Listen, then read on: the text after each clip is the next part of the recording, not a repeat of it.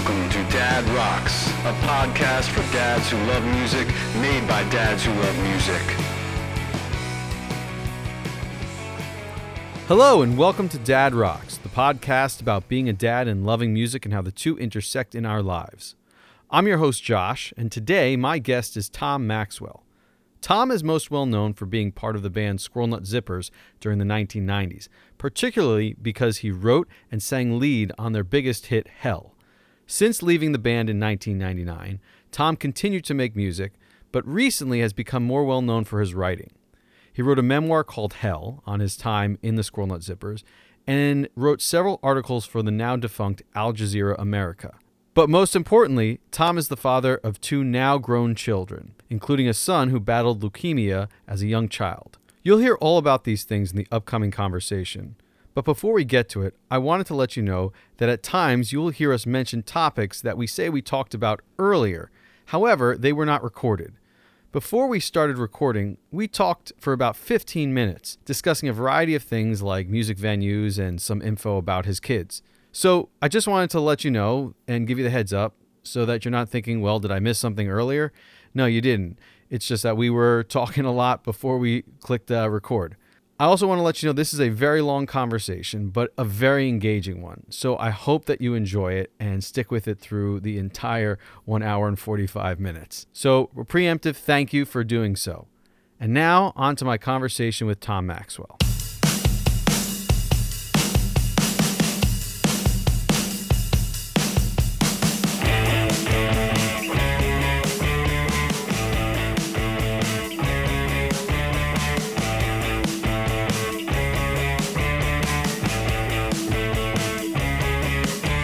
Tom, welcome to Dad Rocks. Hey Josh, thank you for having me in my squeaky chair.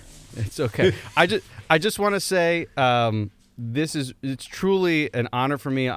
We'll get to this later. No, I was a huge fan of Squirrel Nut Zippers in my middle school and early high school days. Okay. And when you left the band and I bought your first album, Sam Sarah, I actually emailed you, you on did. your Wow. Yahoo account, and I was telling you, and I said, this is so much better than Bedlam Ballroom, so thank you for this. And I was like, and then you wrote back to me, and I was really like, I was so ecstatic. It was like my first, like, quote unquote celebrity interaction. That was my next question. Was I cool enough to respond? Yeah. So yes, you were. So thank you for that. I do. So this is our second time, kind of talking. But that's so cool.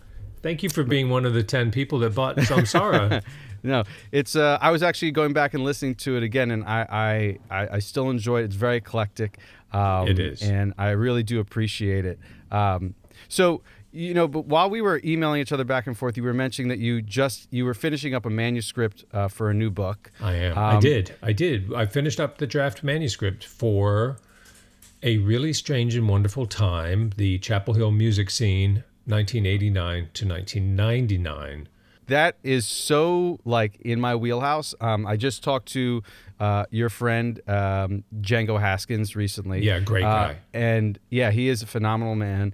And we'll talk about this later, but I'm a huge Ben Folds 5 fan. Me too. Yeah, and so that whole scene is like really important to me because it really kind of just, Ben Folds 5 and Squirrel Nut Zippers really, informed my musical taste and really, made me, it was kind of my identity in high school and middle school. So that is a book I am definitely going to purchase. And your first book, and I just discovered it as we were emailing back and forth, is you wrote a book about your time with Squirrel Nut Zippers, correct? Yes, I did. It's called Hell. My Life is Called Zippers. Mostly named because that was the name of the single that I wrote. Yes. But there was a little bit of hell being in there too, Yeah. The Chapel Hill book's going to be out on Hachette in, let's say, spring of 24. So you'll have to wait a minute. But Ben's in it, Robert Sledge is in it, nice. Ken Mosier from Zippers. Mm-hmm. But then again, of course, the guys from Superchunk and Archers of Loaf and Paul Vo. And then other bands that you may not be aware of unless you were there at the time who are super important to me. Metal Flake Mother, who you should go look up on YouTube right now, and Zen Frisbee. And I'm really making a case. I'm not making a case. I experienced what I call the genius of community. And so that's what the book is really about. Is like, it's not just a bunch of individuated, talented, creative people. It is actually a community that sort of forms the thing. I talked to Mark Klein from Love Tractor, from Athens. And he said, well, if the scene was a cold, we were the sneezes. And I'm like, I totally get it. That community, and again, I will probably dive into this a little later, but, just first talking from Django, and when he, was telling me about how he got down to North Carolina when he moved. He said Darren Jesse from Ben Folds 5, who he was friends with, told him to contact you, who then you told him who to contact in that area to when he was creating, his, first off, after International Orange, when he was creating, his current band. And I damn it! This is what I'm supposed to remember. Oh God, Django, I'm sorry. Oh, the Old Ceremony. Now it's coming to me. The Old Ceremony, that's right. But, Mark Simonson, who I wanted to play vibes in the band I was trying to form before I got into Squirrel Nut Zippers. He was in a band called Flying Mice, and he played vibes. And I probably told Django to go talk to him. But see, this is, this is community. This is what you do. That's cool, though. And Darren Jesse, oh, my God, the drummer I always wanted to be. Great guy. Terrific posture.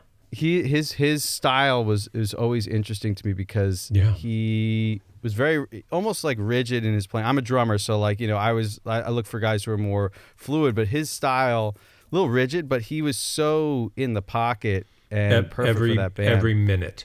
What I liked about him is that I came up listening to those rock and roll drummers that were trained by jazz guys, right? So Ringo Starr or Kenny Jones from Small Faces, or Mitch Mitchell, of course, and they're playing cross stick, and they're playing all these tubby, triplety fills, back in 1967 and stuff. Well, I just couldn't get enough of that, whoever that fucking dude was in Procol Harum, a monster. And so Darren was the only other guy who was obviously way more chops than me, but was coming from that sort of place of almost who is it, Elvin Bishop or somebody like that, in the way that he played. Elvin Jones, as opposed Bishop to was the guitarist, as opposed to the really straight sort of non-syncopated rock guys. We may be getting off topic here. No, but it's I fine. love talking shop. Yeah, this is great because it's that's as a drummer, I kind of figure out what I've was cross the spectrum, always trying to listen to different drummers, and then you hear someone when I was for my bar mitzvah, I was given Mahavishnu's Intermounting Flame. Yeah, so who's playing drums in that? So I'm hearing Billy Cobham play for the first time. Oh, Billy Cobham, yeah. And God it's just damn, he's good. Yeah, it's just like that. That's a monster. And then that I was already kind of going down the fusion road, so I'm listening to Peter Erskine from Weather Report, all those guys who played in that band, and then you find about Tony Williams, and it's just all of that, and then I discovered Medeski, Martin, and Wood, and oh God, those guys, we played gigs with those guys. Yeah, very nice, very sweet guys. Yeah, we had Billy Martin on the show. I've taken a couple lessons from him. He lives up the road from me. Lucky and you. He's a great dude, but his style is totally different than anyone else. It's so free, and just learning about improvisation as a drummer and just a musician in general, how to listen and how to kind of interact with nothing, and kind of be in your own space.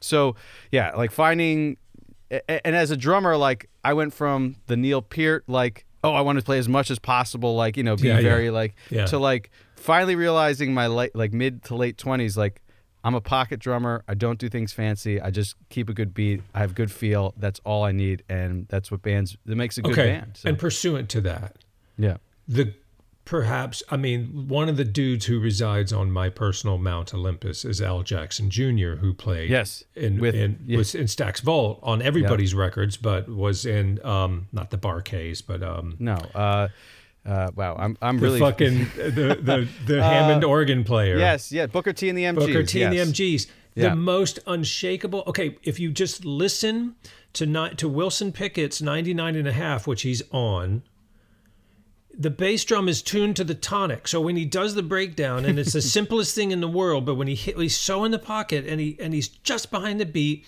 and he hits that kick drum, and it just makes me want to jump out of a fucking window. He's so good. Anyway, yeah. I understand what you're saying about Darren Jesse. Going back, coming back to it, it's like beautiful guy. But it's like that's the one thing I've also realized is that some people want to play with certain types of people who can. You don't have to be the greatest. You just have to. You got to be able to fit in, and you got to be able to make things better. You don't have to make things any more complicated.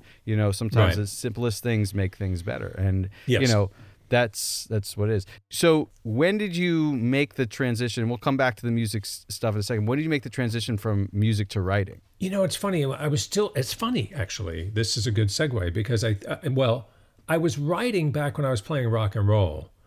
So I remember writing a couple of essays because I took a ton of creative writing classes in college. And I remember writing a couple of essays. This goes back to for a zine called Trash. This would have been, I don't know, 1990, 1991 or two. One of them was about how much I loved Johnny Ace because I was really into Johnny Ace records, who was a strange sort of R&B crooner guy. Is that where the Johnny Ace Christmas song Absolutely, came from? yeah. Yes. And Johnny Ace killed himself backstage on Christmas Eve during a concert in Houston. And I don't think it was on purpose. I think he was just a dumb kid. But he only recorded 22 songs. Mm-hmm. I love him. And I wrote something about that. And then I wrote something about how much I loved the Bill Shatner cop show, TJ Hooker, and just how much I loved that. And then in the Zippers, I did a feature for, it might have been Alternative Press, on Ben Folds 5. Funny. And they came over to my house and we were pals and we talked about, I guess it would have been the record, their last record, the unauthorized biography of Reinhold Which you Messner, played on. Which I'm on, yeah. And I'm ashamed to admit this, but I misspelled Darren's name. I misspelled Darren's name, which is Darren. And I misspelled it. And he was super cool. And I was and am, to this day, fucking mortified. Because you just don't do that. And I did. And so, yeah. And then I guess it started back up again. Oh, hell, I don't know. I wrote some stuff. I guess I started writing that book that you read. And what it was really about was, it was not just about my experience at school at Zippers. It was also about my experience shepherding my son through his treatment for leukemia. Yeah. But all that part got axed because my agent told me, well, what he was told, which is that illness memoirs don't sell. And then I got hooked up with Al Jazeera America, and I think one of the first things I did was Lou Reed's a memorial obituary for Lou Reed, and they wanted me to turn that thing around in like 4 hours. And I spent 2 hours wondering what fucking right I had to say anything about Lou Reed, Yeah. But I was really affected by his death, and so I wrote something, and they liked it. Yeah. So I kept doing it.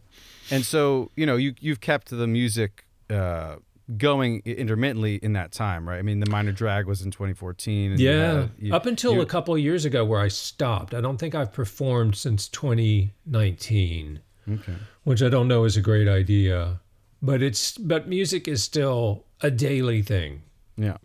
Consuming it, writing about it. I'm hosting a podcast for Audible now with my partner, Brooklyn. Oh, nice. I'll have to check that out. Which is, well, it's not out yet, but you will whenever it comes out. The first season's about to be delivered, I guess. And it's called Shelved. It's about records that were shelved. So we in the first season, we talk about the Jeff Buckley record, his second record. We talk about the Yoko Ono record that she made during her separation from John Lennon. We talk about the MC Hammer album that was supposed to be his comeback when he was on Death Row Records that was produced by Tupac Shakur.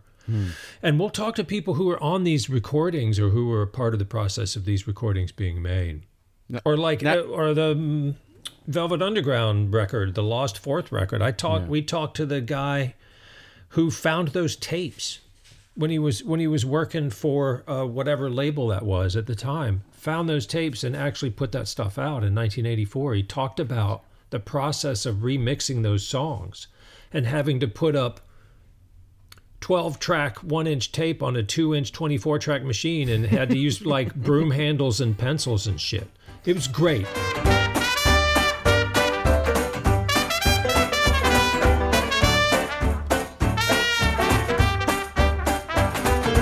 When the blues comes around, tries to take my hand,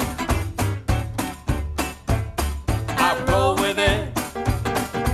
If the wave knocks me down, I don't make a stand. Nope, I roll with it. In general, obviously music is a huge part of your life, and you're an incredibly talented musician. That's one thing. Oh, that's nice.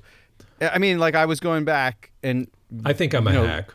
I'll be honest with you. The only thing I think I ever did well was play rhythm guitar, literally, and then I could tell you like where I wasn't that great. But But how did you? But like you. But it was interesting because when I was talking to Django, he didn't know you played saxophone, and so like, you play woodwinds, you play guitar, you can play drums, you can play piano. How did you pick up all that, and like what?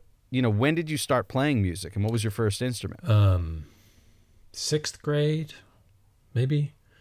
I wanted drum. I wanted to play drums. My parents said no for good reason. And then for whatever other reason, I saw a picture of an alto saxophone in the brochure. The music teacher came by and showed us pictures. And I was like, yeah, I want to do that, And so I learned alto. I think the first thing I ever learned was alto sax. And then in the meantime, I just bullied my way into getting a drum kit and taught myself how to play drums, which is to say I would put on headphones and put on my favorite records of the people who I could emulate.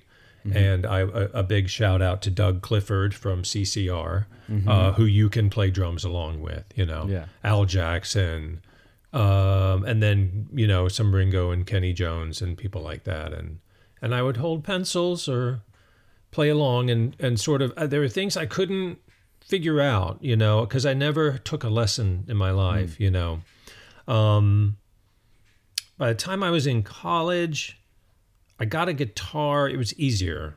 I marched a year on alto saxophone when I went to Carolina to get out of a math class. But there wasn't any point. The other thing that's interesting is that Eric Bachman from Archers of Loaf was a saxophone performance major. He was an alto sax performance major. So, and you may not know this, he made a couple of solo records called Barry Black. I don't know why he called him that. And on the first one, which came out, let's say 95, Ben Folds plays drums on it. Ben Folds, by the way, who's a phenomenal drummer. Oh, yeah. He was a percussion major in college. Yeah, and maybe a better bass player. Ridiculous. Ridiculously talented guy. So then my friend taught me how to play bar chords, And I started, and it was like, he taught me how to play Driver 8 by REM because that was what one needed to know how to do. So at that point, I was well on my way to becoming the jack of all trades. Yeah. But mostly, it's just what do I use to write a song, because I was never, ever, ever going to be known as Mr. Chops. And it's the same thing that Jody Stevens from Big Star told me when we crashed Ardent Studios back in the day. And I asked him functionally the same questions, and he just said, look, I knew I was never going to be technically that great. I just wanted to be recognizable. Yeah. And I'm yeah, good job. You're fucking awesome. Yes, he is. Yeah. How influential were your parents? I mean, obviously they told you not to play drums, but were they into music? They were influential in their tolerance. And my mom my dad was interested in classical music, had nothing for, it was years and years later, and like say the year after my mom died in 2013, my dad comes down to visit because I'm like, I'll do Christmas this year, and he comes down, he mentions offhandedly that he saw Miles Davis perform in Detroit with Bill Evans and the band that did Kinda Blue, and I'm like, what the fuck? Are you fucking kidding me? Yeah, oh yeah, no, they were good. I'm like, what? Who are you, man? What the fuck? Now my mom would like really super get off on Debbie Boone records and shit, and like her enthusiasm. She told me a story about seeing Louis Armstrong emerge from an elevator in South Florida and having to restrain herself from hugging him. And like, that's how much she loved him. And I'm like, no, I get it, you know. Yeah. I completely understand. And then they let me have a drum kit in a house like where I shared a bedroom with both my older brothers. I mean, and make a horrible, unending racket, an undisciplined racket. So very influential. The thing that was very influential as well was we had a neighbor. I grew up in the mountains of North Carolina. We had a neighbor who was quite old named Rice Fitzpatrick. And one day Rice says to me, "Oh, I see you're playing saxophone." And I'm like, "Yeah." You know, he goes, "I used to be in a jazz band when I was in college." Now this would have been the 20s. And I was like, "Cool, I get whatever." And he goes, "I'm going to give you my cheat book." So he gave me his fake book, which if your listeners don't know, it has popular songs from the day, chord changes, lead melody and lyrics. So you can just show up and play a song, you know. And when I wanted to figure out how to write songs, like I was hearing from Cab Calloway and Duke Ellington, Fats Waller, Django Reinhardt. That's the book that taught me how to do it. That's the book that showed me either the song that I wanted to learn how to write or just how one structures these things, what passing chords are, all this crazy shit. Where that was, because when I got it, I was like, I don't care or know what this is. My parents were like, this is a big deal. Mm. Put it away somewhere safe. And so I did. And then in 88, I went back home and was like, where the fuck is that? Where is that thing? And there it was. And I'm like, golly, this is a hell of a gift. By that time, Rice was long gone. Obviously, the Squirrel Nut Zippers music and even your solo music is very, like you said, informed by that 1920s, 1930s, 1940s hot jazz scene. Big time. Yeah.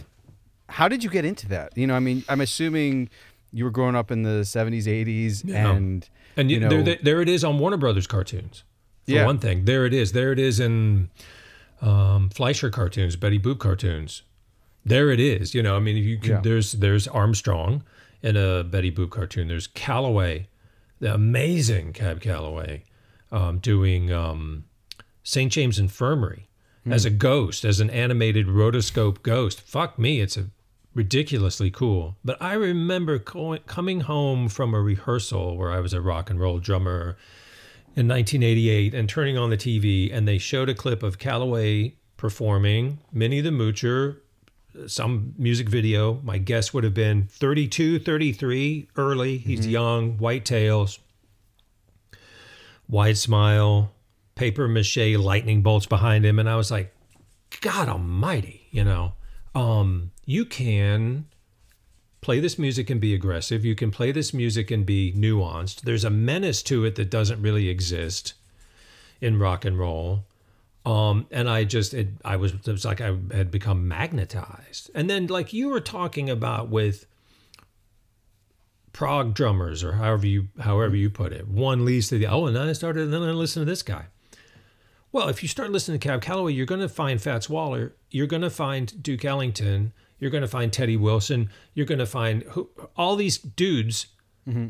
For me, particularly Harlem, from say 1926 to 40 something, it was everything I could have ever wanted.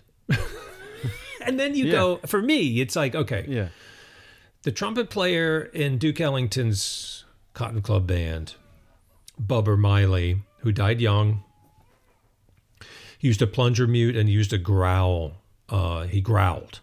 and I'm not a trumpet player, so I'm not quite sure how he did it with it, either with his embouchure or with his throat. I'm not sure. When you listen to that, what do you have? You have wah wah and distortion in 1926 on songs like East St. Louis Toodaloo or The Mooch. And if you don't have Bubba Miley, you don't have Jimi Hendrix. Right. Just straight up. And then, of course, Charlie Christian, who is in one of the greatest bands of all time, which was Benny Goodman's Sextet, playing an amplified Gibson in 1940, whatever, 39, 40, and basically inventing that form. Anyway, it sounds like I'm trying to justify it. That shit just set my soul on fire. It really did. It set me on fire. And then, again, coming home from a practice and hearing a pre-war calypso song and just being given new raiment. Yeah. Like, oh, okay, I'm just new now. I'm a new person. So as a teen, you were playing pretty much rock and roll. I mean, you mentioned you marched. Were you in jazz band and stuff like that? Oh, hell no. No, my God, no. No. There wasn't one in my school in the mountains. I don't think I would have had the balls to try out for it. I always had, believe it or not, stage fright. I'd seize up during all-state band tryouts, really seize up and run out of breath.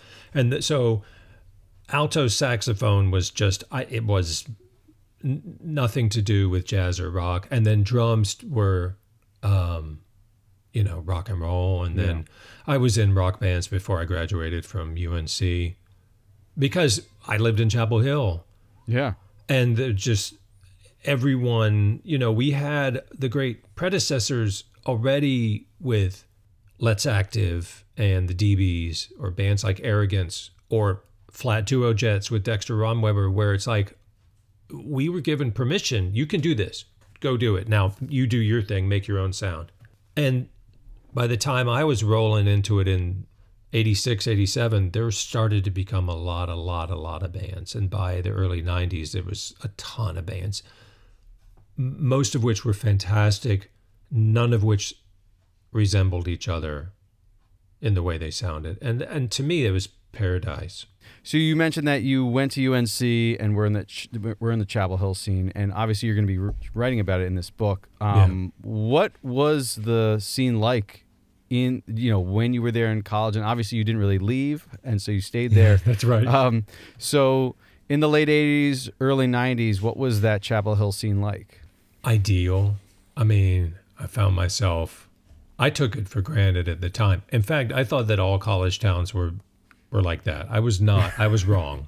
So think about it like this. In the middle of the state of North Carolina, you had Chapel Hill with the University of North Carolina at Chapel Hill, where I went to school. 20 miles up the road, you have Durham with Duke University. And then in the other part of what they call the Triangle, you have Raleigh with North Carolina State University and many other colleges and universities sprinkled throughout. So what you have are very large youth factories cranking out educated, intelligent, curious, horny young people. And then with Chapel Hill, you had what they call third places. That is to say, like places like the Hardback Cafe where you could go and chill out, and or whatever, bars, places where you could go and talk and commune and get your mind opened up with professors. You had the Cat's Cradle, which at the time was being run by Frank Heath, which had established itself, thanks to people like REM and bands that were coming through, as an anchor for touring acts to come and play in between whatever, Atlanta and DC, going up the Eastern Seaboard, because Frank is a music fan and he's honest and he doesn't have, an alcohol or cocaine problem. So he's just very reliable. And then you had a relatively cheap, affordable place to live. You could work in a restaurant and afford to pay rent. And many, many other venues of expression. That is to say, college radio stations who would play your stuff, have you come up and talk to them, local independent weekly arts magazines, zines that people were just making, and you had the greatest possible kind of cross-fertilization. And back then, and all kids, get off my lawn, we consumed music publicly for the most part. You might, you buy a record and take it home and listen to it on headphones, or you might make a mixtape for someone you wanted to have sexy times with. But for the most part, you went to clubs because it was cheaper to see them play live than to buy a record that you weren't sure you would like. You would see all of your friends there. You would see how they reacted to it. And it was primarily a social event. Yeah. And in Chapel Hill particularly, there was a committed support of local music, not just among the musicians, but by the entire community. And people would come out and see you. They would forgive mistakes. They would be enthusiastic. They would just be as supportive. And so you could do the thing you wanted to do, even if you were occasionally face planting. It was okay. It was the greatest Petri dish of all time. You cannot underestimate what that community does in terms of the creative process, or the fact that it does essentially create its own art as a collective. And I consider myself very, very fortunate indeed to have had access to that. I really, really do. Yeah. And other people have before and will again. One of the things the book does is basically identify the elements of such a thing. Was something that Brian Eno called scenius. And because it will come back. It just is reliant on a few things, one of which is affordability. Mm-hmm. And now Chapel Hill has become functionally, like so many other places, a gated community. Yeah. A kind of amusement park. You can't afford it, and it certainly won't have anything like what I enjoyed 35 years ago. Again, but that doesn't mean it's not going to show up somewhere else. Right. Yeah. With such a vibrant scene, how did such a unique band like Squirrel Nut Zippers form, and how did that come out of what is known primarily as a kind of an alt rock scene? Yeah. Especially at that time. It did because it had to. So Jimbo Mathis was a drummer in a band called Metal Flake Mother, who were really voted, the ones who were going to succeed. Mm-hmm. They broke up before their first record came out. And it's an amazing record. It's called Beyond the Java Sea. Jimbo's a great drummer, even though he'd never played drums, but he's one of those people. Yeah. And that band, and I was in that band for a minute when their guitar player left and Jimbo went to play guitar, and they recruited me because we'd been gigging together, our two bands.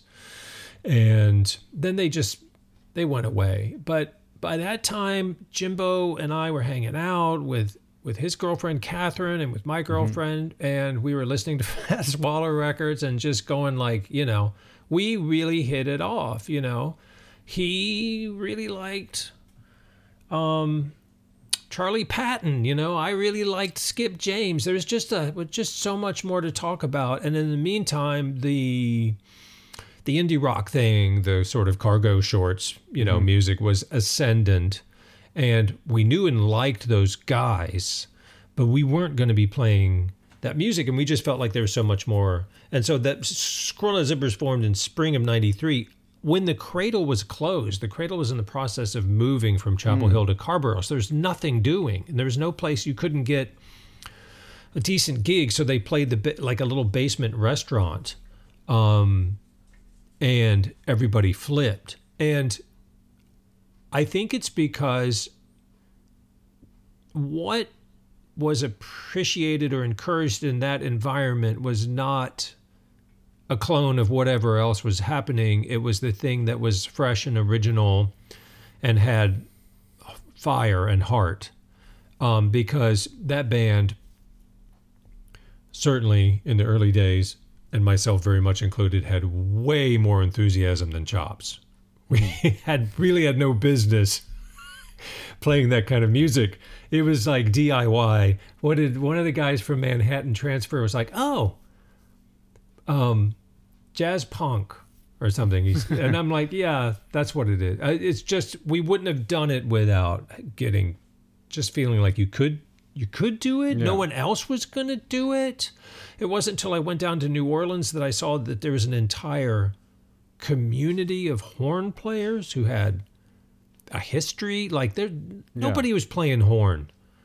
The reason I played saxophone is because there was no other fucking person, or clarinet. I played clarinet very badly because there was no one else who was going to play clarinet. I was like, well, if you want to hear the sound, you have to make the sound. It's a very DIY thing. Yeah. And so I joined in January of '94, and we already had the wind very firmly at our back. Now, not really gigging much, certainly not touring at all. But that band was always just blessed. It was always just incredibly well received. And when we would go into a town we'd never been before, it'd be the same thing. It was crazy. It was crazy. So you were not? Were you there at the beginning, or did Jimbo and Catherine kind of form the band? No, I wasn't there. I was still. My band was in its death throes. I remember Jimbo saying, "I'm going to form a jazz band." I was so jealous. Mm-hmm. And I didn't go like, well, yeah, I'm going to be in that band too. I was just like waiting to be invited. So it was Ken Mosier and Don Raleigh on bass, Chris Phillips. Ken Mosier, who's a phenomenal guitar player, was playing drums badly. I didn't know he played guitar until I watched a live video recently. Oh, he's a monster. I just knew him as a saxophone player. Right. Yeah. And the only reason he played saxophone is because he's like, well, I did it in middle school. And I was like, well, fuck me. If Ken can do it, I can do it. And so I was like, well, I want to play baritone, because I really like that horn. Yeah. Who else is going to do it? No one's going to do it. But Ken started as a drummer, which is funny. All three of you started as everybody's a drummer in that. Yeah, everybody's a drummer.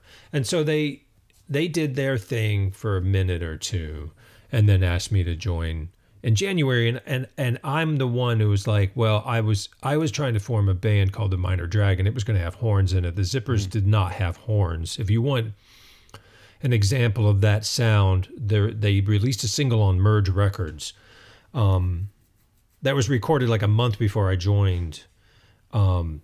That's got good stuff on there, songs like "You Are My Radio" and stuff like that, and that's what they sounded like before I showed up. But I was playing with the trumpet player Stacey Guess. Yeah, and I was like, if I come in, I want to bring Stacey in and have it be more like that, and that's what happened. Gotcha. And so, when did you guys obviously you were getting through the Chapel Hill scene, and did you start touring just regionally? Yes. And then how did you get... Very sporadically, because Catherine was determined not to perform at all. Really? Didn't want to. Terrible stage fright. Amazing voice. The only reason she ever performed is because she was convinced that no, it's just an art project. Don't worry about it. Ken told me it was like he wasn't afraid the first show because it wasn't a real band. It was them pretending to be a band.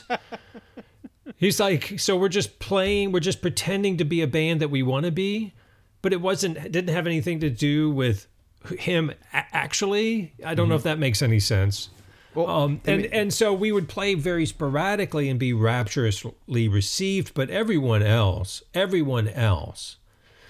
had higher levels of ambition comparatively than Catherine, and compared to each other as well. So at some point it was just like, fuck it, make a go. And then Merge Records wanted to sign us, and Mammoth Records wanted to sign us, and we signed in, I guess, that summer of '94, and made our first record. So that was October. A quick turnaround. That's God, yeah. No, it's ridiculous. So I mean, like, how does that even happen? Like, I mean, granted, the music industry has changed, but like, how did they get wind of it? They all lived in that. They're all in that town. Oh, okay, you're right. I didn't know Mammoth was actually Mammoth was based. Yeah, Mammoth had moved to Carrboro from Raleigh, and they started in '89 basically, and moved to Carrboro in '90. So I knew all those guys. The vice president, Steve Balcom, was the program director at WXYC, so I knew him because I had a show on XYC. I mean, yeah, you saw all these people. I worked with their art director, Lane Worcester, at Crook's Corner, where I was tending bar and Lane was front of house. It's just, dude, it's not a big town. Yeah. And so we all knew each other, and the Zippers were touched with, I can't explain, because when I listen to this stuff, I'm like, oh yeah, you can. I talked to Ken about our first record. He's like, there's nothing in tune on that whole record. Nothing is in tune on the whole record, and it's amazing. He goes, if that band that made that record performed with the Velvet Underground, it'd be the greatest gig of all time. And I'm like, yeah, it would. I'd love that. It's,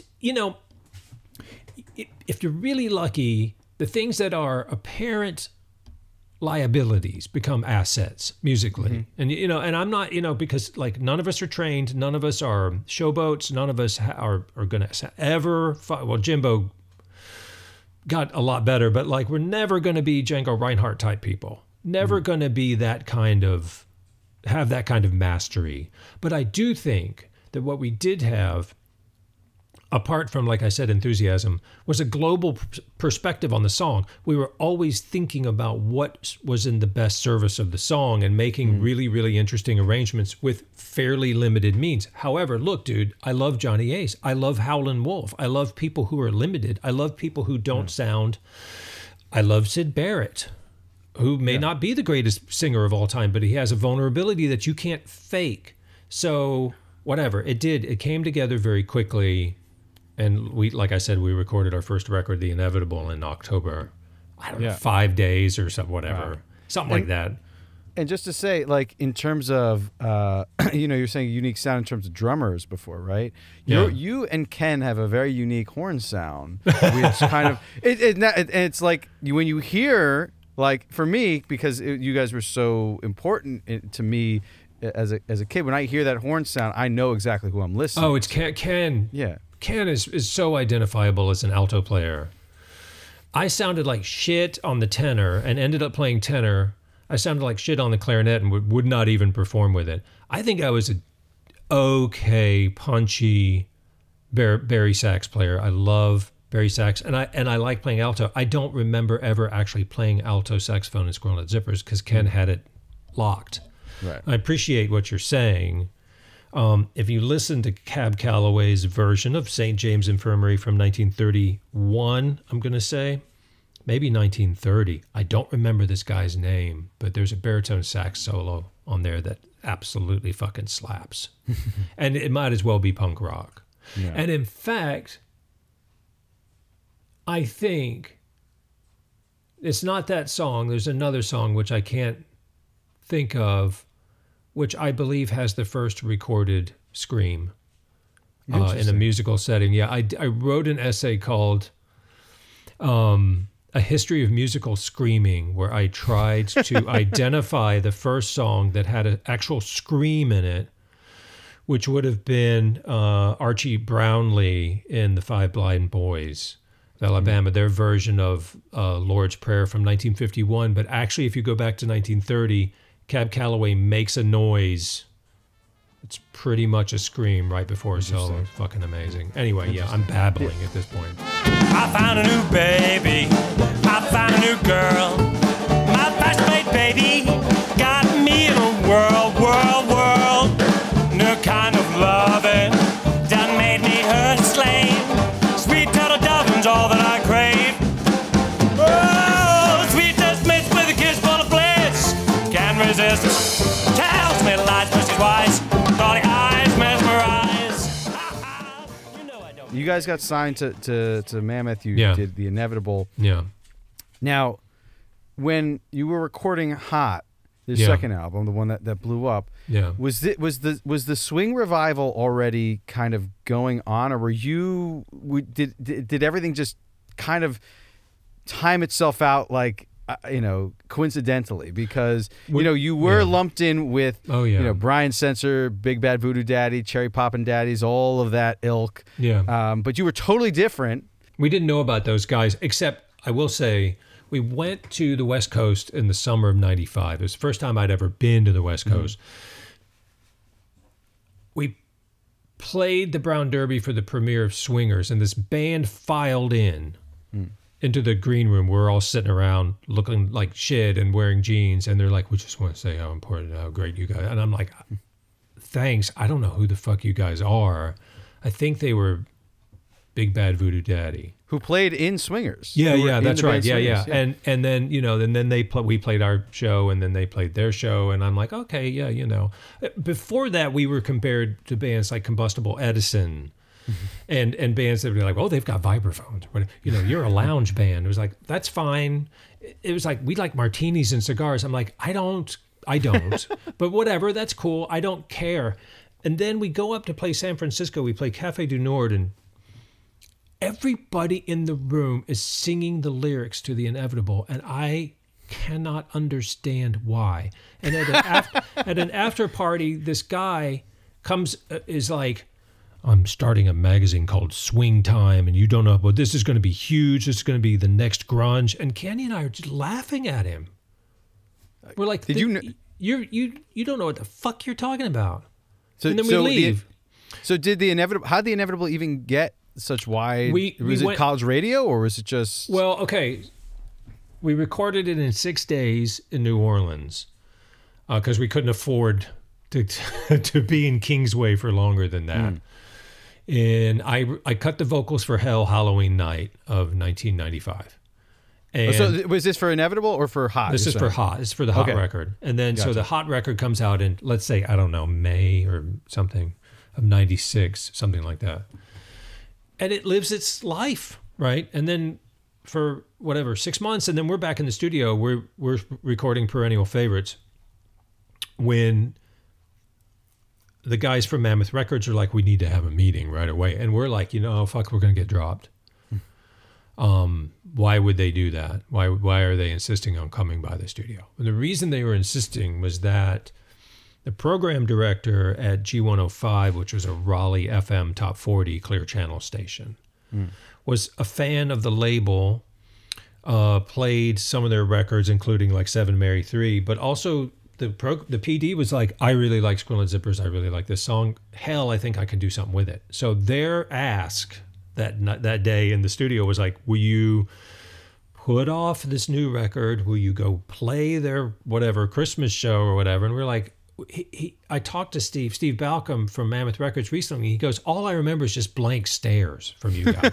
It just wasn't conceivable. In fact, when he said, we were like, what's going on? He goes, you have a hit song. And I said, what does that mean?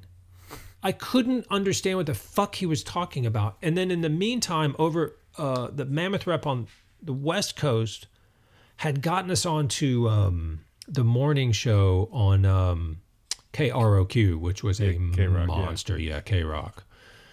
Now, and they played Hell. But we weren't on the playlist. So the program director was furious, but the phones blew up. Who is that? What is that? And this is before you had a music video? This is before you guys Yeah. This is back in the summer of 95 or something.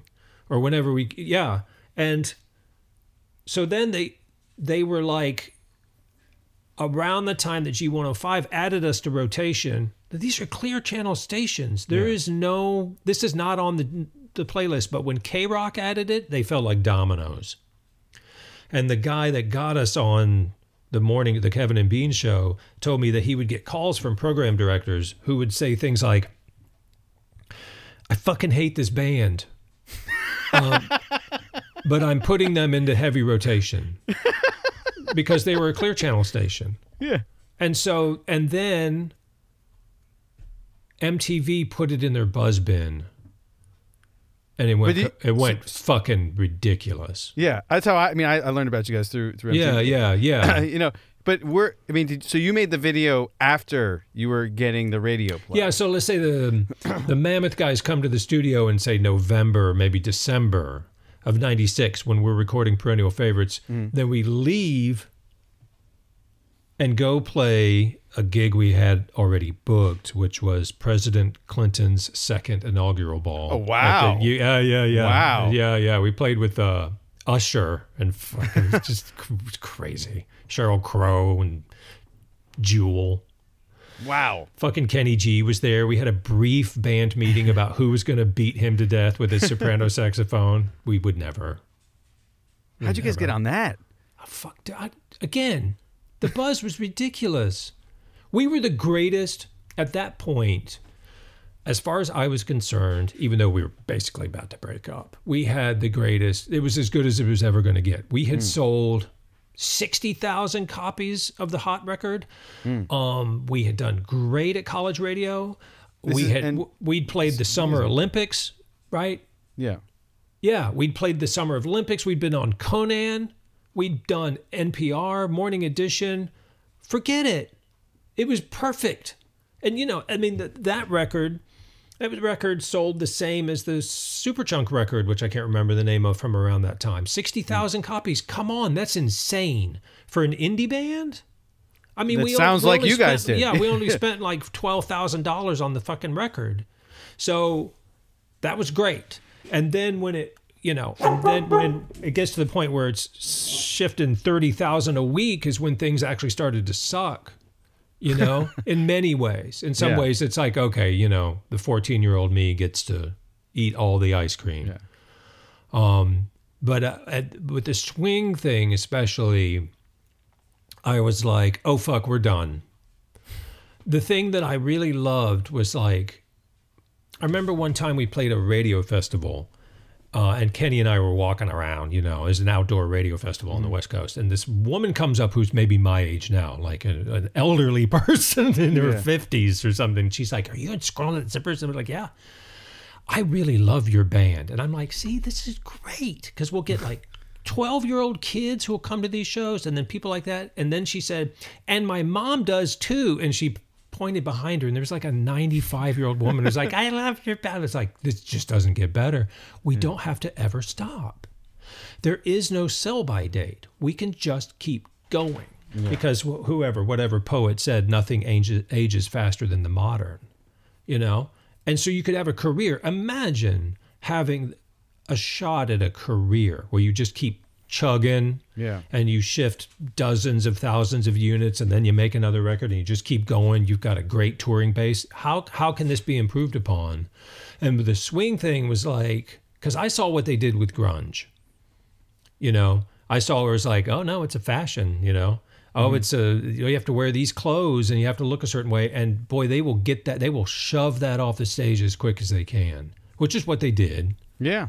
And then with the swing thing, it was even more cynical and even had an even briefer sort of thing. And I was like, fuck, it's a boat anchor. We're going down. And really what happened was that the band was breaking up and that we could have survived it if we had been able to, but we were never going to be able to. But the thing mostly was I just made too much. I complained too loudly about something I had no control over and should have just been way the fuck more chill considering how much weed I smoked.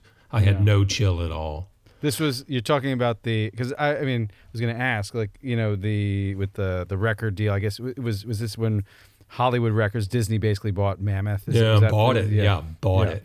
Yeah. And then they're like, Disney buys Mammoth Records for $26 million, expects to recoup from Squirrel Nut Zippers. And I'm like, fuck me.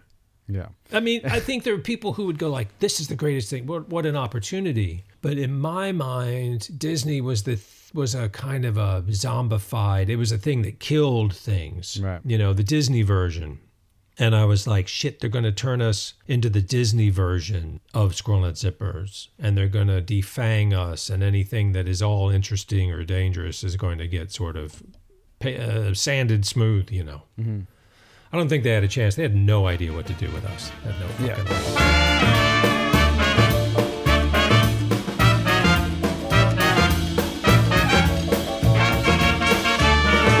In the afterlife, you could be headed for the serious strife. Now you make the scene all day, but tomorrow they'll be held to pay.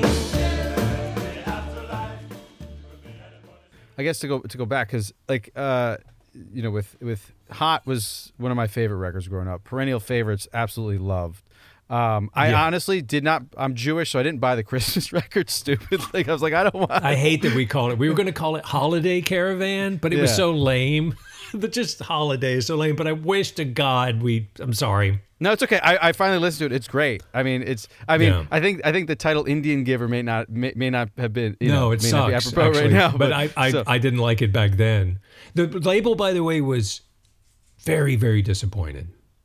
So check this out, right? So Hot Record breaks. Perennial Favorites is done and in the can in January of 97. Perennial Favorites doesn't get released until August of 98. So it's already at the tail end of the swing stuff. 18 months later, they just wouldn't release it. We didn't release anything in 97. We're losing our minds. So then they're like, we'll do a Christmas record and we'll indemnify you because the Squirrel Brand Company is suing you.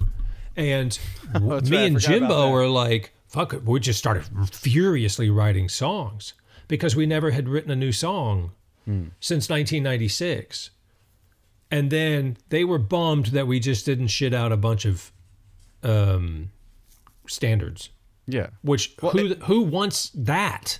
I mean, you did Sleigh Ride, which is... we did Sleigh Ride as a concession. Really? Oh, yeah. But I and that record isn't really a true... It doesn't sound like the other two. And now that but it makes sense because you're saying that Perennial Favorites was recorded literally months after Hot was recorded. So you were already in that phase. So that's why those two records sound very... all the first three sound very similar. And it was almost like you hear a lot of rockabilly in that Christmas album, some doo-wop and stuff like that. And it's and definitely like string band music. Like I think Jimbo sat on the stairs at Kingsway with a mandolin, and it was good. Yeah. Well, that record was recorded in sullen little clutches because the clicks had set in. The Seven Musketeers thing was long gone.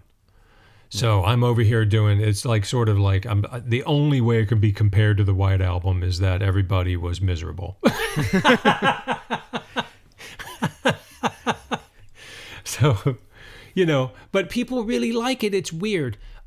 I have very painful memories of it. I don't really listen to it because I'm like, oh God, it makes me feel bad. Like when we were cutting it, but then people every year go, oh, I love this song. I personally think, and who cares what I think, but My Evergreen is one of the best songs I ever wrote. It came out great. I really worked on it, and people love Carolina Christmas. It's gratifying. It's gratifying. Summer smiles but passes on. Autumn sings a lonely song. The robin waits for spring. But what will waiting bring? Winter spreads a blanket down, white and flawless on the ground. The flowers can't be seen, but you're my evergreen. But I understand, it's hard when you think you put out something that's crap, and it's hard for you to kind of get over it because you have such a connection crap, but to it. It's spotty. It's spotty. Disappointing, I should say. Yeah. It's something when you feel like you didn't do the best, and then it's kind of a weird dichotomy of for your brain to process all this gratitude when you're like, this is not my best work, and Here's the thing. I always used to go out and talk to people after shows. Well, for one thing, that record, so Perennial Favorites is held up for a year and a half. It's released in August, and then they shove the Christmas record out in November. Right after. It just doesn't make any fucking sense. Yeah. But I used to go out and talk to people after shows because it was a way of making it real. Like, oh, I'm in Cambridge, Massachusetts, right? Because otherwise you're in a hotel, you don't know where the fuck you are. But if you go outside and talk to people after a show, for one thing, pretty much everyone is great. They're lovely, and they say really sweet things. And so when I first started doing it, all they want to do is come up and say, I really like your band, or my dad was in the hospital and your music did the thing and it was really great. And that's it. That's all they want to say.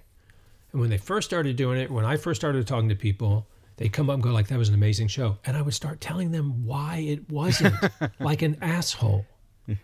Oh, no, I was really bad.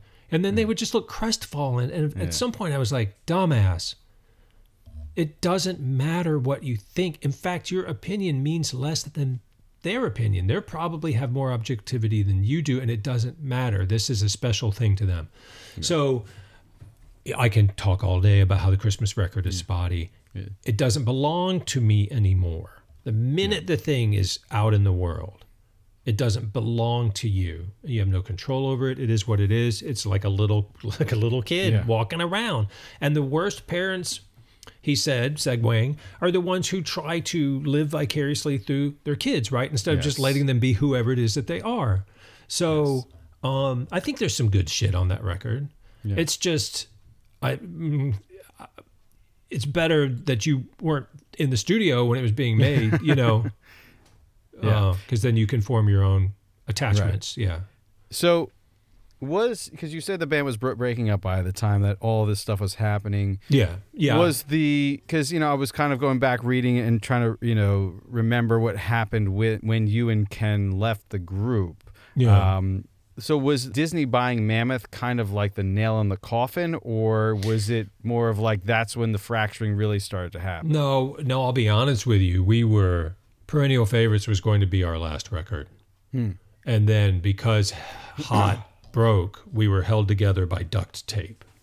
Okay. And just pushed out. Now, when I say ours, I mean the collective ours. Because I was the sort of socialist egalitarian, and Jimbo and Catherine were not. And by the time I left, before Ken left, Ken was like, well, by that point, I was just a side man anyway. But I always believed that the whole was greater than the sum of its parts, and that everyone was as important as the next person. But that's not how the direction it was going. It was going in very much of another direction. So the Disney thing sucked, but that's not really what did it.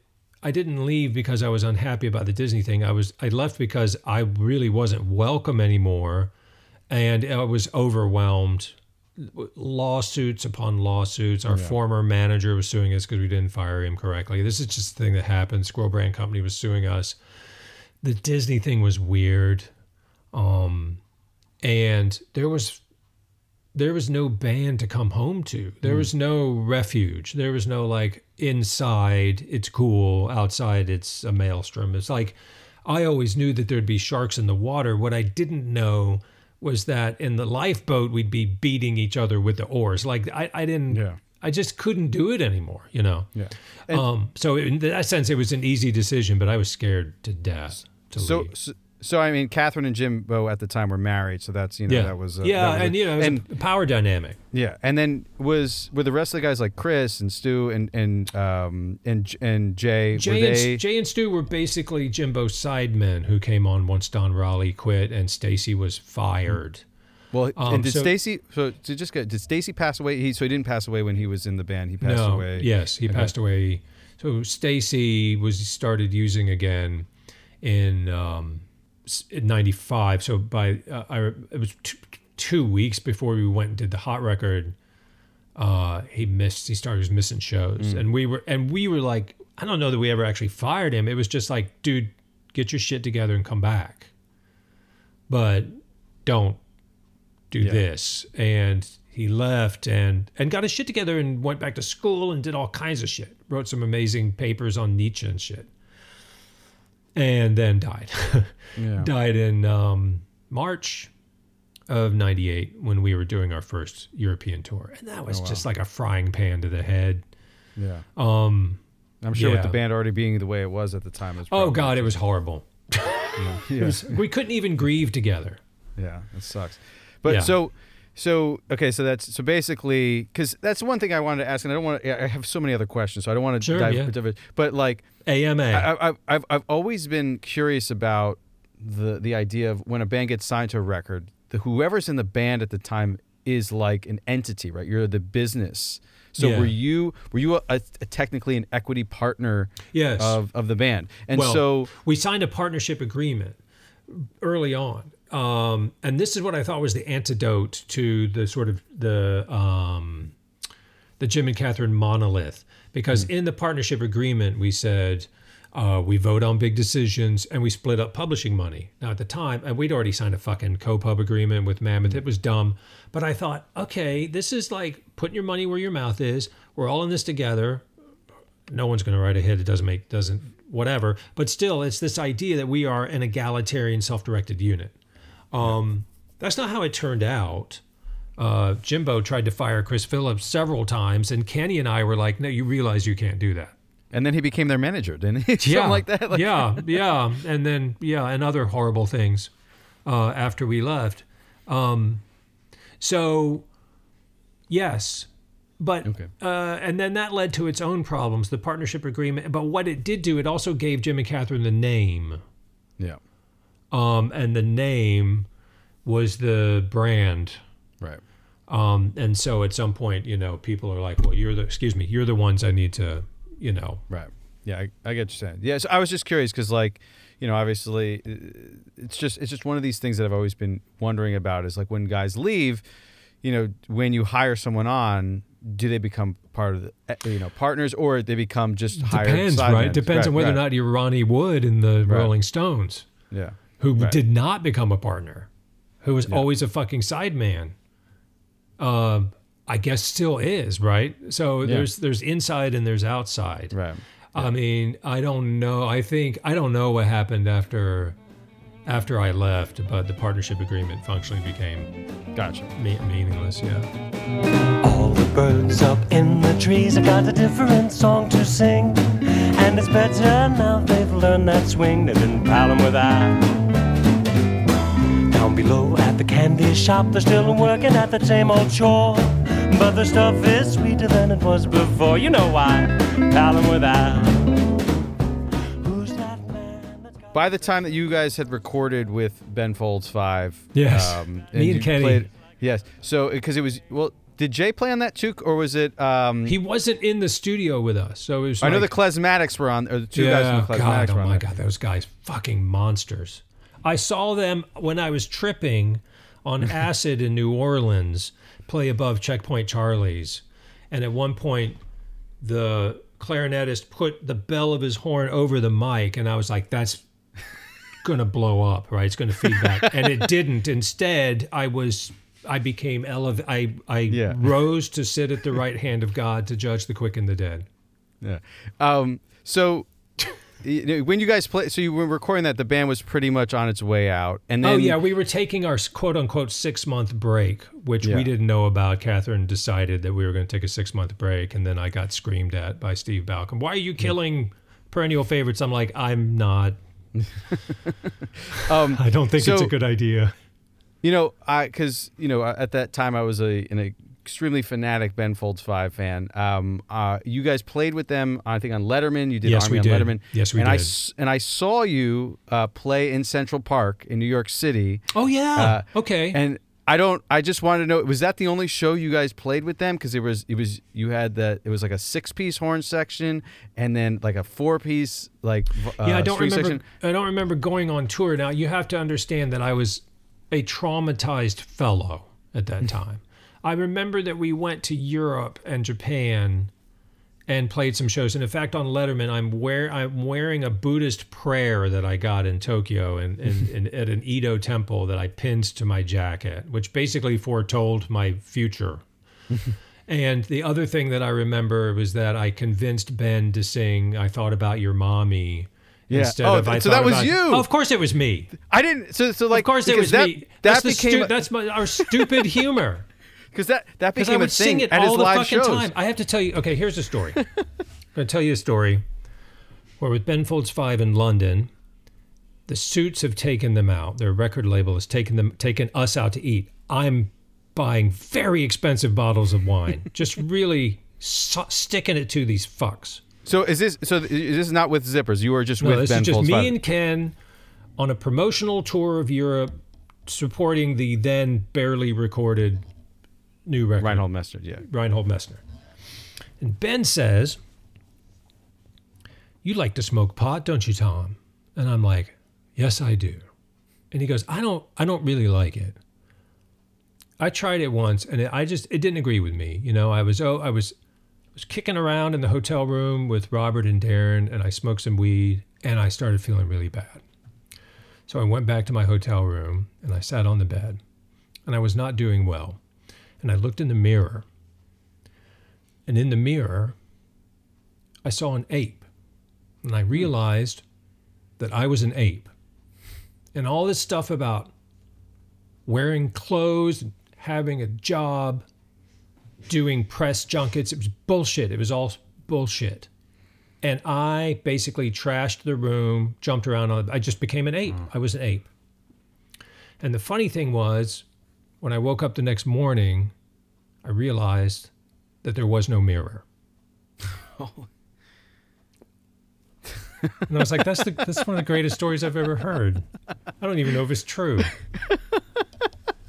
Amazing. So it was madcap. I had fun. I loved those guys. They came and played the Horde tour with us and Neil Young and other bands like Morphine. And that's when they brought out a motherfucking string quartet. God. And so that's when we really started palling around. Yeah. But you knew them from the scene and stuff like that before. Not really, no. no. Really? I remember Kenny putting on their second record and going like, you have, just dropping the needle, and me going like, what the fuck, dude? These guys are way, way too good to be local. Yeah. No, they're very serious people. Oh my goodness. It was really, really good. No, it was the Horde tour, which would have been what, summer of 97, when we're going crazy and they're on the springboard of going crazy. I think Darren's song Brick was the fourth single from that record. And they were doing well, and their shows were great. They were fucking amazing. That Central Park show, I got like no memory of it. There's a cassette recording of it. It sounds terrible, but the energy at that show, it's still one of my favorite shows of all time. The energy from that show, between just having the horn section and just Ben going crazy, and I think they were. I feel like because they called it the Central Park Extravaganza. Sure. Because it was. But that was. It was so great to see you guys play, because you didn't just play on Army, you played on a whole bunch of other other tunes. I have no fucking memory of it at all. I wish we'd gone out. I wish we had gone out and toured, because I never had a bad time. I mean, we ran with Robert and Darren. Ben was not. I mean, but I never had an ounce of any problem with Ben Folds ever. I remember going into the studio in New York and realizing that those motherfuckers had not even written the record. We would do this guerrilla shit where we would either record for like 5 days in New Orleans, or rent a shitty house in Pittsburgh for $250 a month to do Perennial Favorites, so we could have 3 weeks to make a record. They were spending. It was obscene what they were doing, and I was like, Ben was like, "Oh, I work best with a gun to my head," and I'm like, dude, you're fucked on the back end. You're fucked. But it didn't matter, right? Yeah. And I think that the record they made is their best record. Yeah. And I think that it was, in a weird way, analogous to Perennial Favorites. It's sort of the like Sgt. Pepper. They were like, fuck this, we're not going to do a single. When they had the same downward pressure to produce another single, right, Ben's instinct was to have one song with a midpoint break. The end. That's what he was going to do. Yeah. And I'm like, that is fantastic. Yeah. I loved making that record, but my memories are fuzzy. That's okay. Hey, it's just me being the Ben Folds fan. That's so cool that you were there. That's so cool. Yeah. And I'm glad you liked it.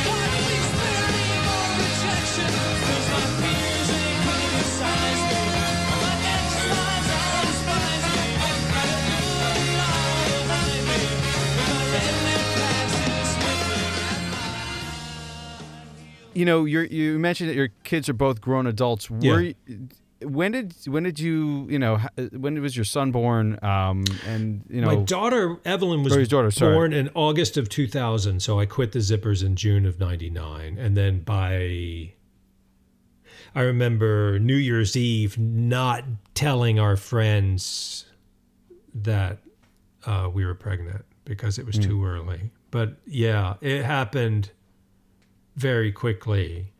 And then when she was 2.5 in April of 2003, my son Eston was born, named after one of my ancestors. And when Eston was 3.5, he was diagnosed with acute lymphoblastic leukemia, which, as it turns out, is the good cancer. This is not a term I would have ever used, but I found out very quickly, being up on the pediatric oncology ward, that he drew a long straw. When I was his age, it was 5% survivable. It was basically a death sentence. And even at the time for him, which would have been 2006, it was 95% survivable. And then there's other kids up there who had the other kind of leukemia where they're doing bone marrow transplants and it's 50-50. And there are kids who were diagnosed when he was who didn't make it. It was hard. It was really fucking hard. The one thing, though, and it could be that maybe some of your listeners are going through something similar.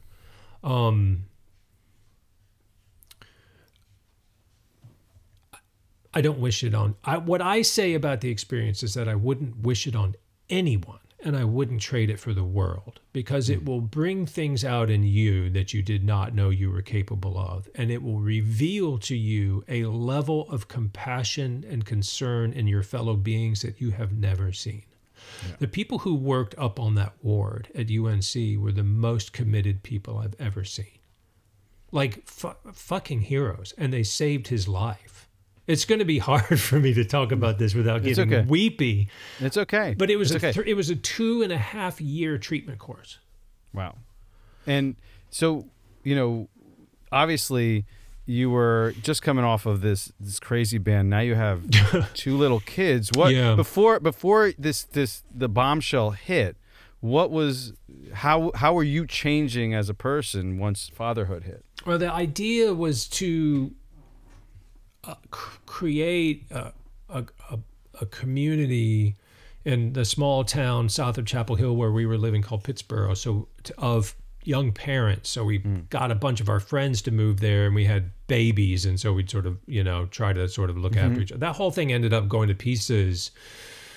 I mean, I was a mess because I was sad and resentful that I didn't have the band anymore. I'll be honest with you. But also at the same time, again, not news to people who have kids, but like, I was present at the birth of both my kids. And a fucking door opened, like especially with Evelyn, right? Where I'm there and it's happening, and then she comes out blue as a blueberry. And I swear to God, a door opened and I walked through that door. I mean, I was transformed. That's it. You don't go back. And my face changed because I was smiling so much. Like literally I got lines in my face from just smiling all the time. And God, it's hard.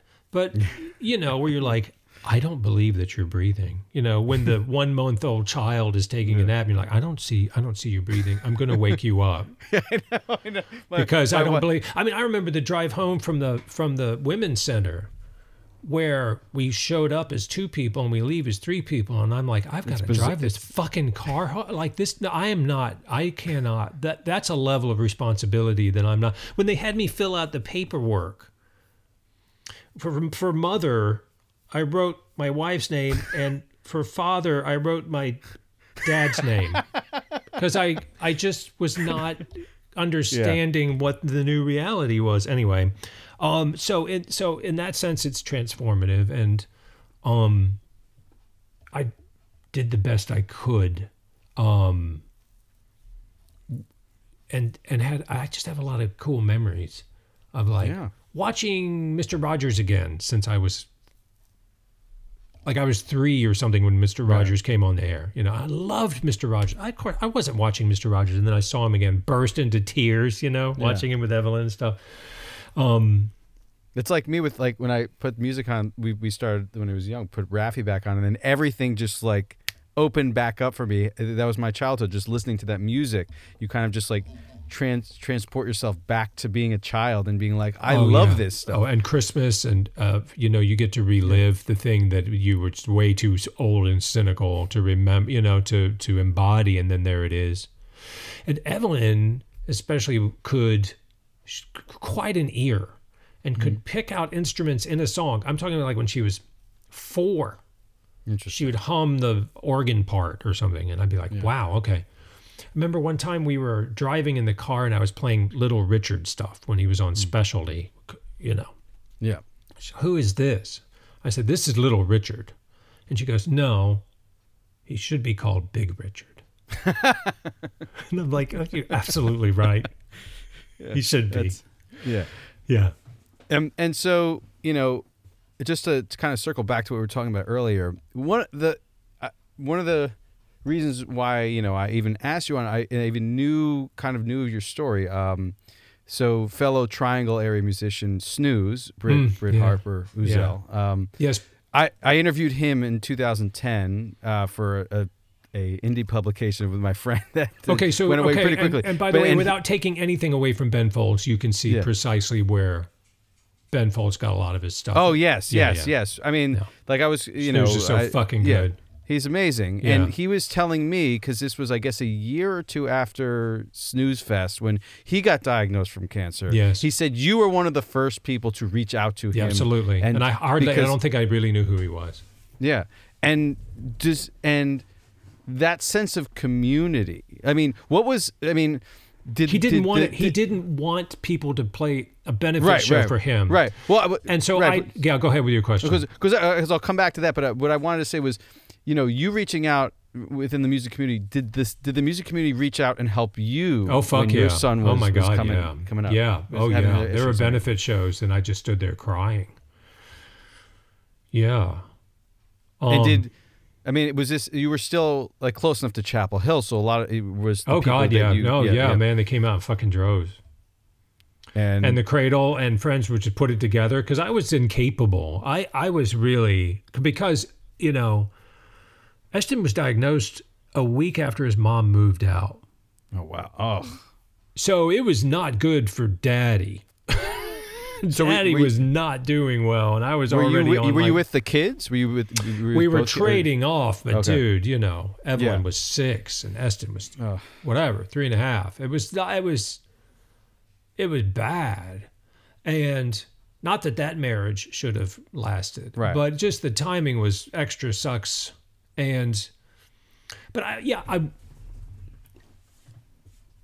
I remember the benefit show at the Cradle and people putting it together. I don't even remember if I fucking played, but music's already really important, right? Music is already transformative. Music, especially for people like us, is already forged the path on which we walk, But like in terms of what it can do in a time of extremis and need is beyond anything else, I think. And what it can express emotionally is beyond anything that can be expressed verbally. And so I felt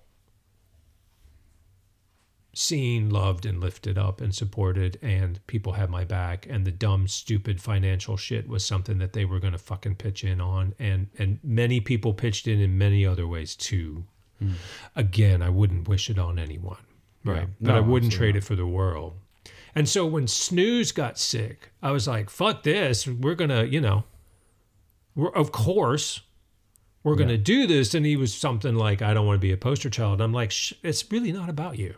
Yeah. Asshole. Well, I mean, and his whole, in his situation, like, I mean, I don't know, what kind of, it doesn't matter, like with the royalties and stuff, but him being, not even having been able to crack into that upper echelon of music, he's got, that's all he does is music, and he's got no benefits and stuff like that. Oh God, no. And in that, the fact that, and he's still dealing with it, which is it sucks. But he's way outlasted. Yeah, what he should have done by rights. That show I remember really well. I remember playing that show. we started out talking about CBGBs and Maxwell's and 930 and these clubs where in the rear view, people revere them. And they do the same thing with musicians. They will let you fucking starve. Just starve. And talk about how great your records are. And this is a societal thing. This is a choice that we make as a society. You're not going to get health insurance. This is whatever, this frivolity you're doing. But of course, you are involved in something that is that makes so much fucking money for a lot of people, but not you. And is the culture of our society. And it's one of the greatest contributions of the United States to world art is pop music, blues music, rock and roll music, and jazz music, and then, film. Yeah. Still a thoroughgoing and purposeful devaluation of the artist. And so it should never be the case that somebody has to go fund me their goddamn funeral expenses or like keep this person from dying, of a disease, or throw a benefit. And God bless the people who do the benefits. But like, Jesus, the fact that they have to exist is kind of monstrous in a way. Anyway, still a socialist. Hey. It's one of the reasons I'm a public educator. It's like, at least in a state in like New Jersey where we still have some bit of clout and stuff like that. Because I know North Carolina, but that's a whole other thing. God. Yeah. So anyway, your kids, you were mentioning your daughter being able to pick out instruments. Yeah. Are they into music? Do they play? Do they? Evelyn played music and would play Satie by ear. Again, like this is so not anything I was ever able to do. Eston likes music, but he didn't play. He doesn't play. We talk about it though. But this is the button though. I wanted to. You talk about being an educator. One of the horrible things about being treated for cancer is that he was basically lifted out of a race that he'd hardly even started. So he's kindergarten or something, Yeah. And then whoop, he's out. So all of the sort of like skills of socialization, because with those kids, they put a port in there so they can draw blood and put in chemo. And they're very, very, very, very wary of these kids going septic. So, because it'll kill you quick. It'll take you out in a couple hours. And so if he's got a fever of more than 100.2, you got to go to the ER. The problem is that the treatments that they give him utterly destroy his immune system. So he was always getting fevers, always going to the ER and then waiting for a bed and then being admitted up on the ward and just forever, constantly. So he was lifted out of that race. And then because he was on steroids, which end up killing the little horrible cancer cells, it wasn't because he was losing weight because of chemo, it's actually really helped suppress the disease itself. And because we were so stricken, he could eat whatever he wanted. He would just get these butter croissants from the local bakery and stuff. And so, and then in addition, periodically it was necessary because this thing's a real fucker. It hides out in your spinal fluid. So they would have to give him a spinal tap. They would have to shoot chemo up into his spinal fluid. Now, I remember taking him to that, and his doctor's phenomenal. The head of the program, fucking amazing. The head of the department. Dr. Gold at UNC Pediatric Oncology, an absolute fucking remarkable man. But there came a point where they made me leave the room. So I take him in there, and there's the bed. and they've got the anesthesiologist and the whole thing, and the medicine is this like viscous white stuff, and they're like, okay, gotta go. And I'm like, oh. And I had to leave him. Like when I left him when he got his port put in. The doctor was like, do you have any questions? I'm like, yeah, do you know what you're doing? Are you any good at this? I do not want to let this child out of my sight. So I just go pace up and down the sidewalk and smoke cigarettes. And the reason I tell you all this is because all of those things I realized with a kind of a shock were analogous to what I experienced being a rock star when I was a rock star for 6 months. I was traumatized by the idea of him being knocked out and this stuff being shot up. He loved it. He would talk about how he wanted to have the white medicine again. He talked about how he wanted to go back on the table again, how much he loved the white medicine. And my memories were 180 degrees. It was traumatizing for me to have that experience or to have him up on the ward a lot of the time. He was taken out of his social circle like I was. And so that was sort of alienating. And he couldn't really sort of fit back in when it was, and then it ended very abruptly. And when it did end very abruptly, people were like, okay, well, this is great. You're not being treated for cancer anymore, but all the good shit went away. And he had to go participate, and he had to go to school, and he couldn't really socialize. He had a hard time making friends, and he loved the drugs. And I was like, oh, fuck, it's what I went through in 1999 and 2000. It was weird. And that's what my book was about when I wrote Hell. It was basically like this parallel track. And I've come to understand in many ways, centering myself, that fame is like, it's a cancer, you know, what it does to you attitudinally, how sort of perverse it is and how it relies on exponential growth, what it does to the person who's embodying it is not terribly different. So you're welcome. So now I'm on your show bringing you down. Well, no, it's all good. And you know, we've been talking a lot. I have a couple more questions. One is I want to swing back to the writing because I just will listen to the audio version of your short story about the haunted house that you lived in. Yes. And it's called We Salted Nanny. Yeah, We Salted Nanny. If you guys are still listening, you need to check this out. It is the craziest story, and it's 100% true, right? This is 100% true. Not that one can prove these things, and not that it matters if anyone believes it or not. Right.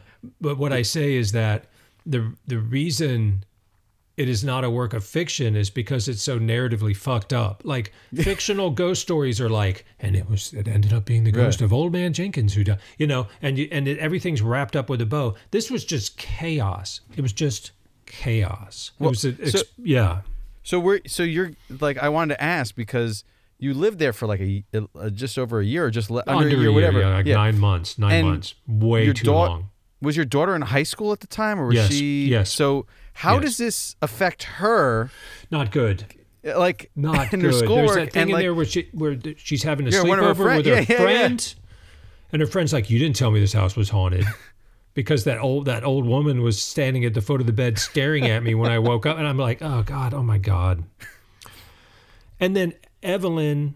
There's a thing, I'm not a particularly sensitive person, although I had my own experiences there. But my partner, Brooklyn, who's with me at the time, we had just started our relationship, and now we're all married people, is a sensitive person. And if you get more than one sensitive person, it tends to amplify. And so they would have experiences. And Evelyn, and we a couple of times when all three of us would have the same experience. But it would happen it would be more directed toward the female presenting people. Interesting. Yeah. Not good. Really not good. I'd always been interested in the paranormal. And then I had that experience and I'm like, fuck this. Really, like if you're lucky, ghosts are basically drunks in the bar, right? They just babble on about whatever crap they want to keep talking about, and they don't care about you or anything else. And if you're not lucky, you're going to get the life energy sucked out of your fucking body. Like, it's not. Yeah. That was not a happy place. Is this the only place like that you experienced something like this, or have you? Well, like you that, guys... yeah, on that level, that was insane. You know, and after that, we moved to New Orleans, where nothing happened. The most haunted town in the fucking world, and nothing happened. Now, we've continued to have some experiences, but that place was bedlam. Yeah. And even then, all the shit that is in that story. So what happened was we moved to New Orleans, and Evelyn came with us, and we just put that place out of our minds. And then one night we're out to dinner with friends, and we're telling ghost stories, and we start talking about Nanny, and an hour goes by, and I'm like, I listened to a podcast called Astonishing Legends, and they have this phrase, I think it's called like, shit, I'm not going to get it right, Josh, but it's like paranormal boredom. There's a thing that happens with some people who are abducted or have UFO encounters or paranormal encounters where they just become very blasé about it. Mm. And it's some kind of coping mechanism. Even though what's happening is extraordinary and unprecedented in their lives, they can just not seem to care. And I realized, oh my God, this was insane. So I literally just started collecting the stories. Do you remember this? What happened here? What happened here? And all the shit that I wrote in that I don't know what you call it, essay. There's half again more that I didn't even write about. It just wasn't enough fucking room. Oh my God. Besides the supernatural element, I have to say the history lessons that I learned in there about what was the whole thing. I think you did a wonderful job. Thank you. Kind of interweaving that. And I learned it too. I didn't know. I knew one of the 10 things about that house that I ended up writing, you know. And just the whole how Daniel Boone kind of fit in there was kind of interesting as well. The 14th colony, Transylvania colony. It's insane. Yeah, it's insane. But and it's a trope, I think, in a way where white people. And this is maybe a matter of months after that kid killed all those people in that church in Charleston. Wow. So I was in a process of understanding where I came from a little better than I had done. The whole thing was great, and I wanted to kind of circle back because it was something I wanted to ask initially and to talk about the rain, but because it's incredibly popular on the site apparently. Like it's insanely popular, which is weird to me. Well, it's you know it's hopefully going to help some promotion with your upcoming book and stuff like that. Yeah, here's the guy that wrote that fucked up. I gotta say, look, it's a great. It is truly. It was an enjoy. I like to listen more than I like to read books. Yeah. But the narrative was so well done. Yeah, so that guy did a good job. No, I meant your thank you. Your manuscript. Well, I tell you, one of the reasons is that I don't consider anything I write finished until I read it out loud to Brooklyn. And when I read it out loud, all of the dumb overwriting and dumb mistakes show up instantly, and I'm like, no, and you just clean it up, and then it just flows a lot better. Gotcha. So hopefully that is a readable piece, right? Even though I could go edit now and fix it.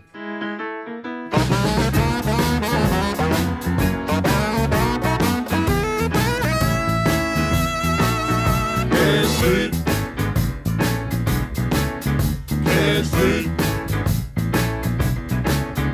Oh Lord, I've lost the thing that I can't keep. Can't sleep. Can't sleep. We like to ask our guests what you've been listening to. So, like 3 artists, songs, whatever that you've been digging lately. Okay, of course, as usual, most of the people I like are dead. However, that band Big Thief fucking rules. And I don't remember the name of the woman, but that is a gifted songwriter. They're great. We saw them play in Saxby Hall.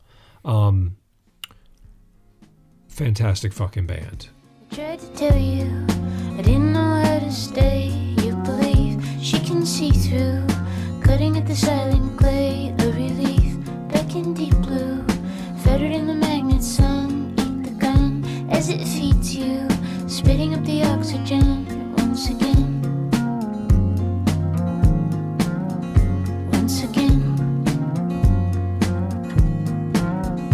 Once again. Empty Gee whiz. I've been putting together like seasonal playlists. Trying to think of what. Hold on, let me consult my. It's okay. I will say I absolutely adore Eric Satie. Classical, because he's classical composer, quote unquote classical. He lived in Montmartre in the. He was writing in the 1880s, 1890s. He died in 1926. Okay. Completely changed the form.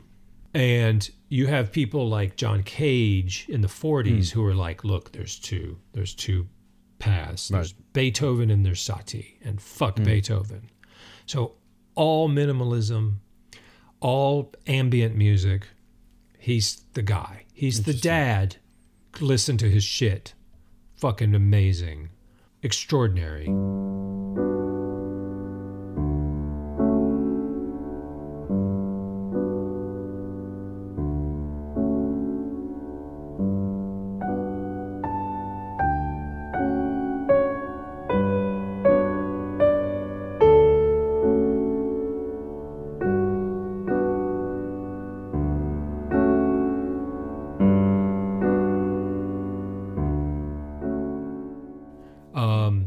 Cuban music from 1960.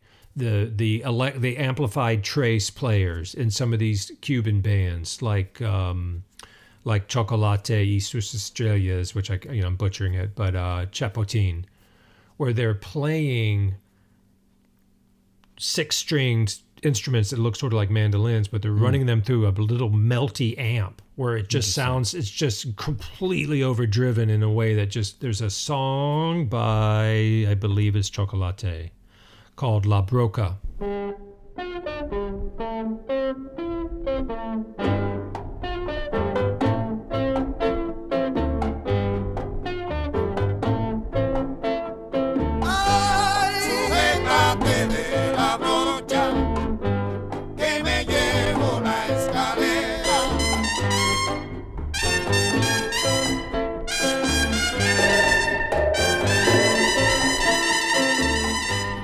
Probably recorded in 1960. Can't remember the name of the trace player. Oh my God, it's badassery. It's ridiculous badassery. And then whatever, Stan Getz and Stockholm with all those motherfuckers.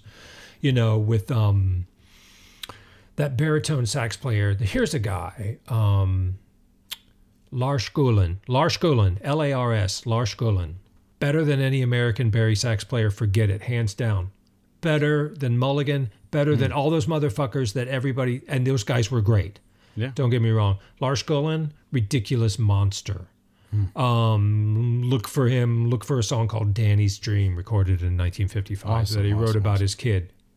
God almighty, what tone on a baritone. Complete mastery all the way up and down the range of the instrument. Those things will fight you. Like a tenor will fight you.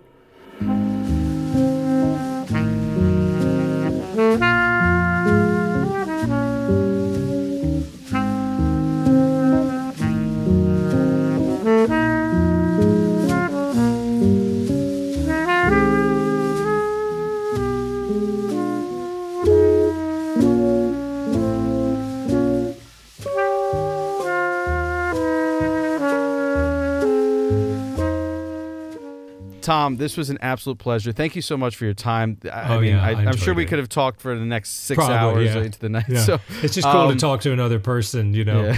and this is great, man. Thank you for thinking of me and for being this engaged. I really appreciate it. No, of course, man. And I'm looking forward to all your projects. So thanks again for coming on. Anytime. And again, I thank you. Thank you. I really enjoyed this conversation.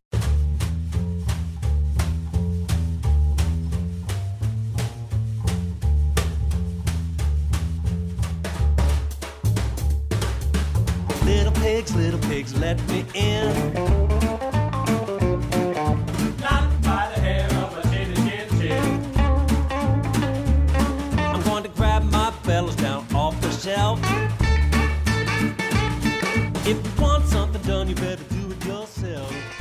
Thanks for listening to this episode, and a special thanks to Tom Maxwell for coming on to the show.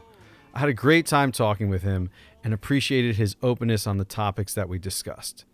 If you want to follow Tom on social media, the only place you can find him right now is on Mastodon. His handle is @TommyYum, that's TOMMYUM, @mstdn.social. Again, that's @TommyYum @mstdn.social. In terms of his music, all of the Squirrel Nut Zipper albums he was a part of can be found on all major streaming services. You can also find Tom Maxwell and the Minor Drag on those same streaming services. Other than that, you won't be able to find his other solo work like his first album, Samsara, or the Maxwell Mosier Project. However, if you would like to hear the Samsara album, shoot me an email and I'll hook you up. Tom has already given me the okay to do so. If you are interested in Tom's writing, the book Hell can be found on all the major online booksellers, and I will post a link to the short story, We Salted Nanny, in the podcast description. I cannot recommend enough that you should check that out. Whether this is your first time or your 20th time, I really appreciate everyone checking out the podcast and would love for you to subscribe to the show if you haven't done so already. If you like or even love the podcast, go ahead and give us an honest review. Or, just tell a friend about us. If you'd like to follow us on social media, we're on Instagram and Twitter @DadRocksPod, as well as on Facebook by just searching up Dad Rocks Podcast. If you have any questions, comments, or any show ideas for us, or just want to give us a shout, you can email us at dadrockspod@gmail.com. If you want to check out the music you've heard on this episode in full, well, at least most of it, we have a playlist which should be linked in the podcast description. Once again, thanks for listening today, and remember, dads, you rock.